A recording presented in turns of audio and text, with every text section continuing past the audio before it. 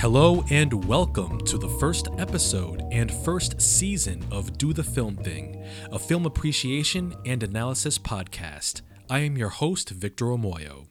You might be familiar with my work on the Codex Prime podcast, where I cover all things nerd culture.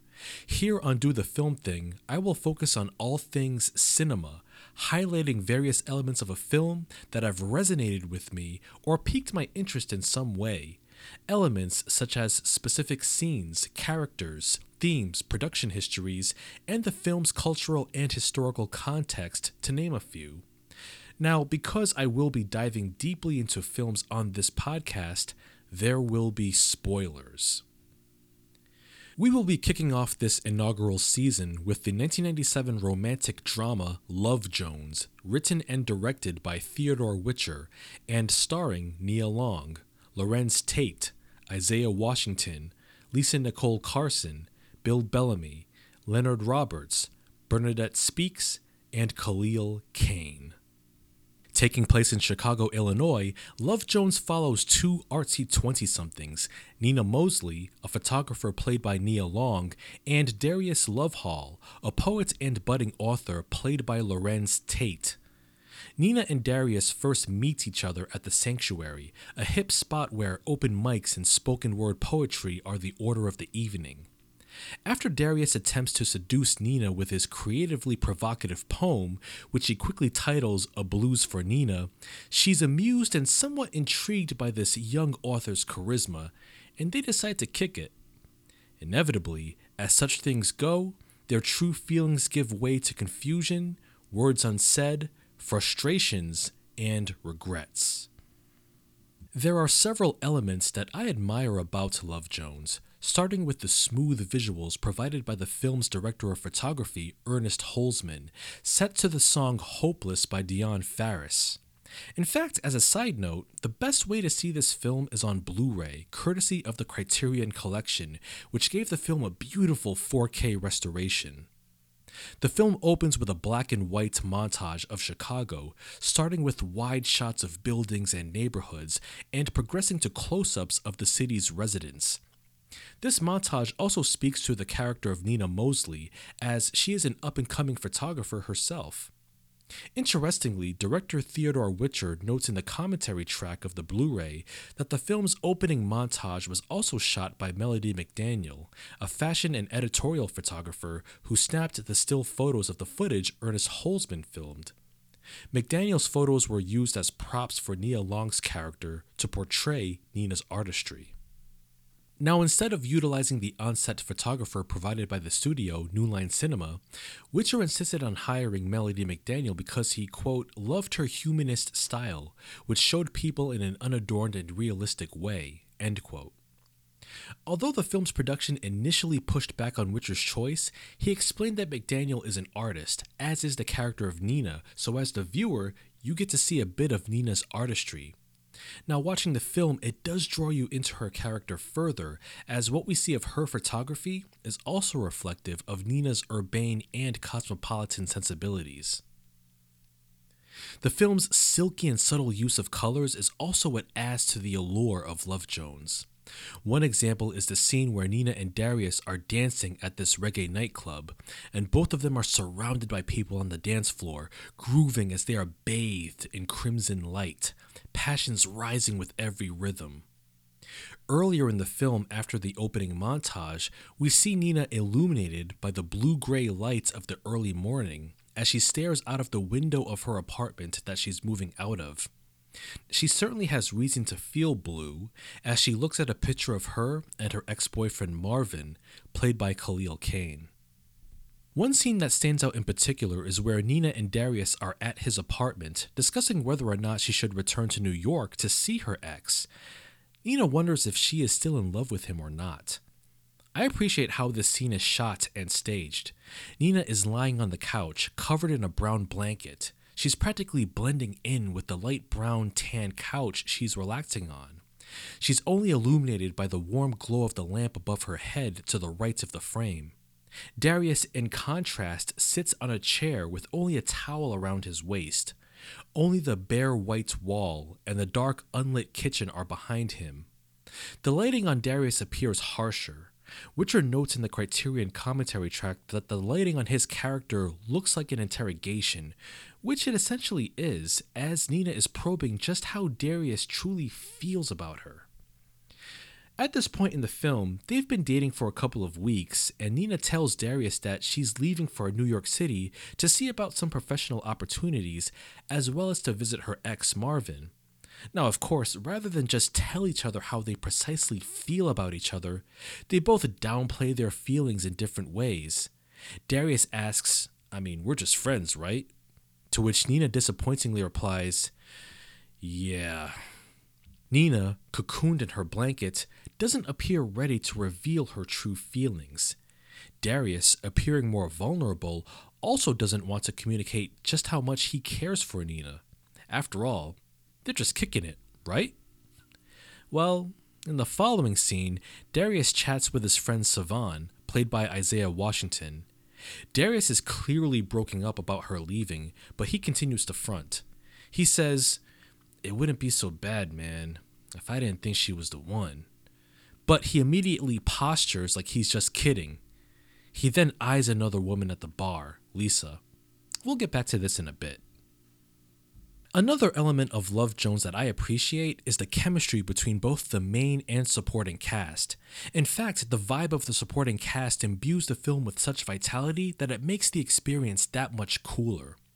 We see the natural rapport between Nina and Darius's friends, from Isaiah Washington's Savan, the married man of the group, to Bill Bellamy's proudly trifling playboy, Hollywood, to Nina's friend Josie, played by Lisa Nicole Carson, to Leonard Roberts' character Eddie, the MC of their hangout spot called The Sanctuary, and to Sheila, a record store owner played by Bernadette Speaks. Witcher enabled the actors to speak with overlapping dialogue, inspired by director Robert Altman and playwright August Wilson's approach to having multiple characters overlap their lines like real-life conversations.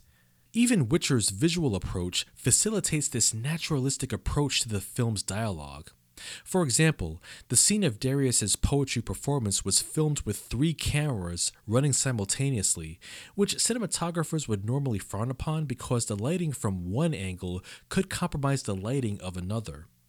Witcher and his DP Holzman managed to pull it off so that it allowed actors to freely improvise and ad-lib, further adding to the film's verisimilitude.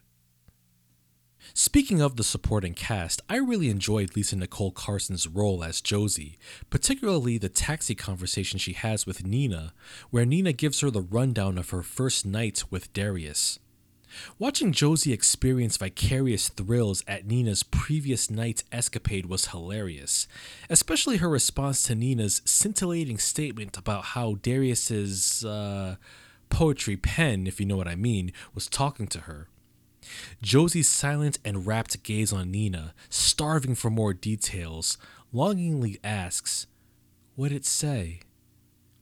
It's also interesting how later on in the film, after Nina and Darius fall apart, Josie suggests hooking Nina up with Darius's friend, Hollywood, which A, is an extremely dubious idea, and B, perhaps implies that Josie on some level was envious of Nina's romantic success and wanted her to be just as messy as she might have been. However, there's really nothing in the film to support this idea, but in any case, Lisa Nicole Carson's role adds a bit of flavor to this film.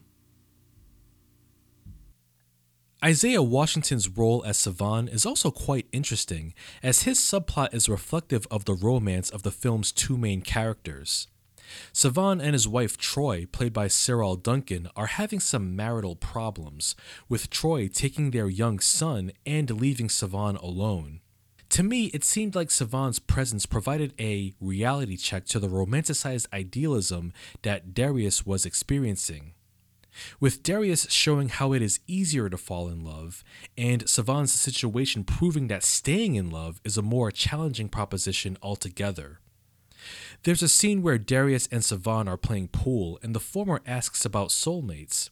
Savan replies by saying that marriage is what you make it. Also true of Darius's relationship with Nina, as he downplays that he and Nina are just kicking it, while his face tells a much different story.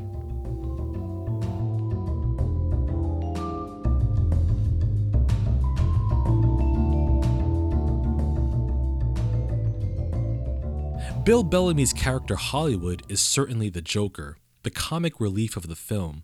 In more modern terms, Hollywood, or Wood for short, is what we would classify as an F-boy, with his loud-ass red jacket, self-assured sneer, and braggadocious prowess for getting women. You know, when I first watched Love Jones, I found it somewhat odd that Nina would even entertain the notion of dating Wood, but it can't be argued that he's got a charming presence about him. He's down for a good time, but you don't get the sense that he'd make for a serious, viable partner.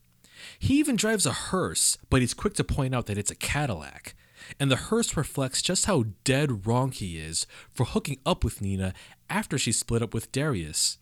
On a side note, watching Wood drive Nina around in his hearse makes me think of that one episode of Martin, where Martin and Gina hang out with Garrett Morris's character Stan and his lady, and they're being driven all around the streets of Detroit in a hearse because it's cheaper than a limousine, you see.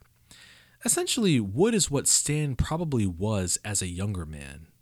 The casting of both Nia Long and Larenz Tate as the two central leads in the film is quite perfect. Interestingly, the role of Nina Mosley was originally written for Jada Pinkett Smith, but Helena Echegoyen, an executive producer at New Line Cinema, suggested Nia Long after plans for casting Smith fell through. Witcher was initially wary about casting Larenz Tate due to his convincing performance in Menace to Society as the sociopathic O-Dog, while Tate was skeptical about working with a first-time director. Nia Long and Larenz Tate being cast as the two leads lends Love Jones an intangible quality that really makes it special, and one has to wonder if the film would be as beloved today had different choices been made. What also makes Love Jones such an engaging film is its approach of tackling the old versus the new, and we see this dynamic reflected in both Nina and Darius. After Darius's poem to Nina the previous night, they run into each other at a record store where his friend Sheila works. The banner of the store reads, "Last of the old-time record stores." Darius is shopping for vinyl records. He's a fan of old jazz musicians such as Charlie Parker, while Nina shops for CDs. Nina is house-sitting at a swank modern loft apartment, listening to Maxwell's Something Something on the stereo. Darius rides around on an old Norton motorcycle, which was manufactured from the 1950s, and resides in a much smaller and older apartment, surrounded by stacks of vinyl and columns of books, and works on writing his book on an old-school typewriter placed on a desk that probably saw the turn of the 20th century. Darius's preference for the old and the vintage also reflects his romantic nature. No doubt that he idealizes some old-fashioned notions of love and romance, even though he's just kicking it, as he says. The old-new dynamic is also reflected at the end of their first date. After Nina and Darius arrive at her doorstep, feelings of passion permeating the air, they briefly kiss, and Darius appears to leave. Now, after thinking for a moment, he says that he just wants to talk, but they both chuckle, knowing what's really about to happen. They cap off their first date together in a tasteful love scene, which both actors weren't actually entirely comfortable with shooting. Witcher noted that the scene was basically mandated by the film's production, as it was the fashion for romantic films in the 90s to include an obligatory scene of lovemaking. Even Witcher wasn't too keen with including the scene in the film, as he says on the commentary track that as a viewer, you're just watching two actors pretending to bang. Still, the scene was shot in a way that wasn't salacious, as that's just not the film's vibe, but it was shot in a slick and sultry way that I think lends further weight to the relationship between Nina and Darius. Plus, with their love scene, the film explores that old versus new dynamic by pitting old-fashioned and conservative notions of chastity on the first date versus more modern notions of fulfilling sexual chemistry early on. It's all about what feels right for these characters. Both are intrigued with each other, so what's the sense of delaying? As Darius's friend Eddie says to him at one point, quote, "Physics, this shit ain't. Love, passion, it is what it is," end quote. We do see Nina and Darius get into more old-school courtship later on in the film, where they attend a Chicago step and dance event and resist sleeping with each other at the end of the evening, with the brassy song lyrics, "Jelly Stays on My Mind," playing, as Nina struggles to fall asleep on her bed while Darius tosses and turns miserably on the couch downstairs. The old and new dynamic of the film also extends to the film's beloved soundtrack, which blends old-school R&B soul sensibilities with contemporary sounds. For example, Maxwell's track Something Something is indicative of his overall sound, which is a combination of different genres with soul as its base. Lauryn Hill's song The Sweetest Thing is featured in the end credits of the film.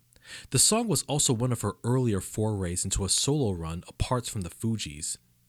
The Refugee Camp All-Stars song, I Gotta Love Jones for You, closes out the end credits, a final example of the old-new sonic mixture. The soundtrack was also a hit and was certified platinum by the Recording Industry Association of America in May of 2000, selling 1 million units.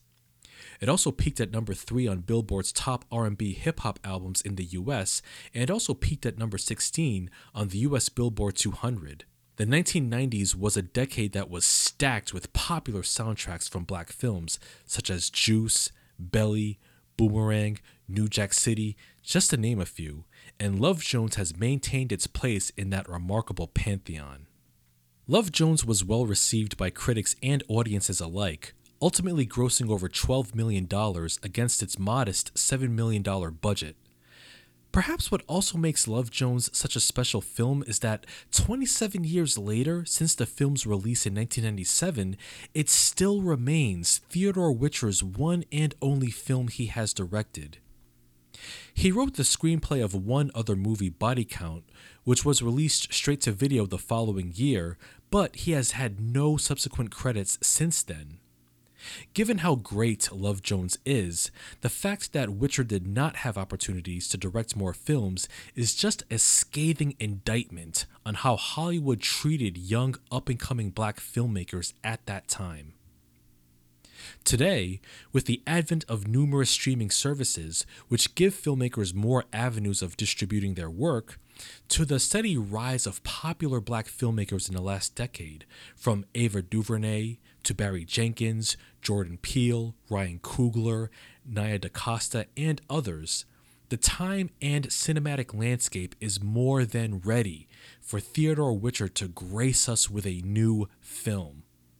I would really like to see a career renaissance and resurgence of Witcher, and who knows, perhaps we might see a glimpse of his ideas in the years since Love Jones' release. Time will tell. And so that concludes this week's episode of Do the Film Thing, and I thank you so much for taking the time to listen. I really hope you enjoyed this episode, and if you're interested in hearing more, please tune in next Sunday for episode 2 of season 1. Thank you so much. My name is Victor Omoyo, and I'll see you next time. Oh, and remember to do the film thing, always.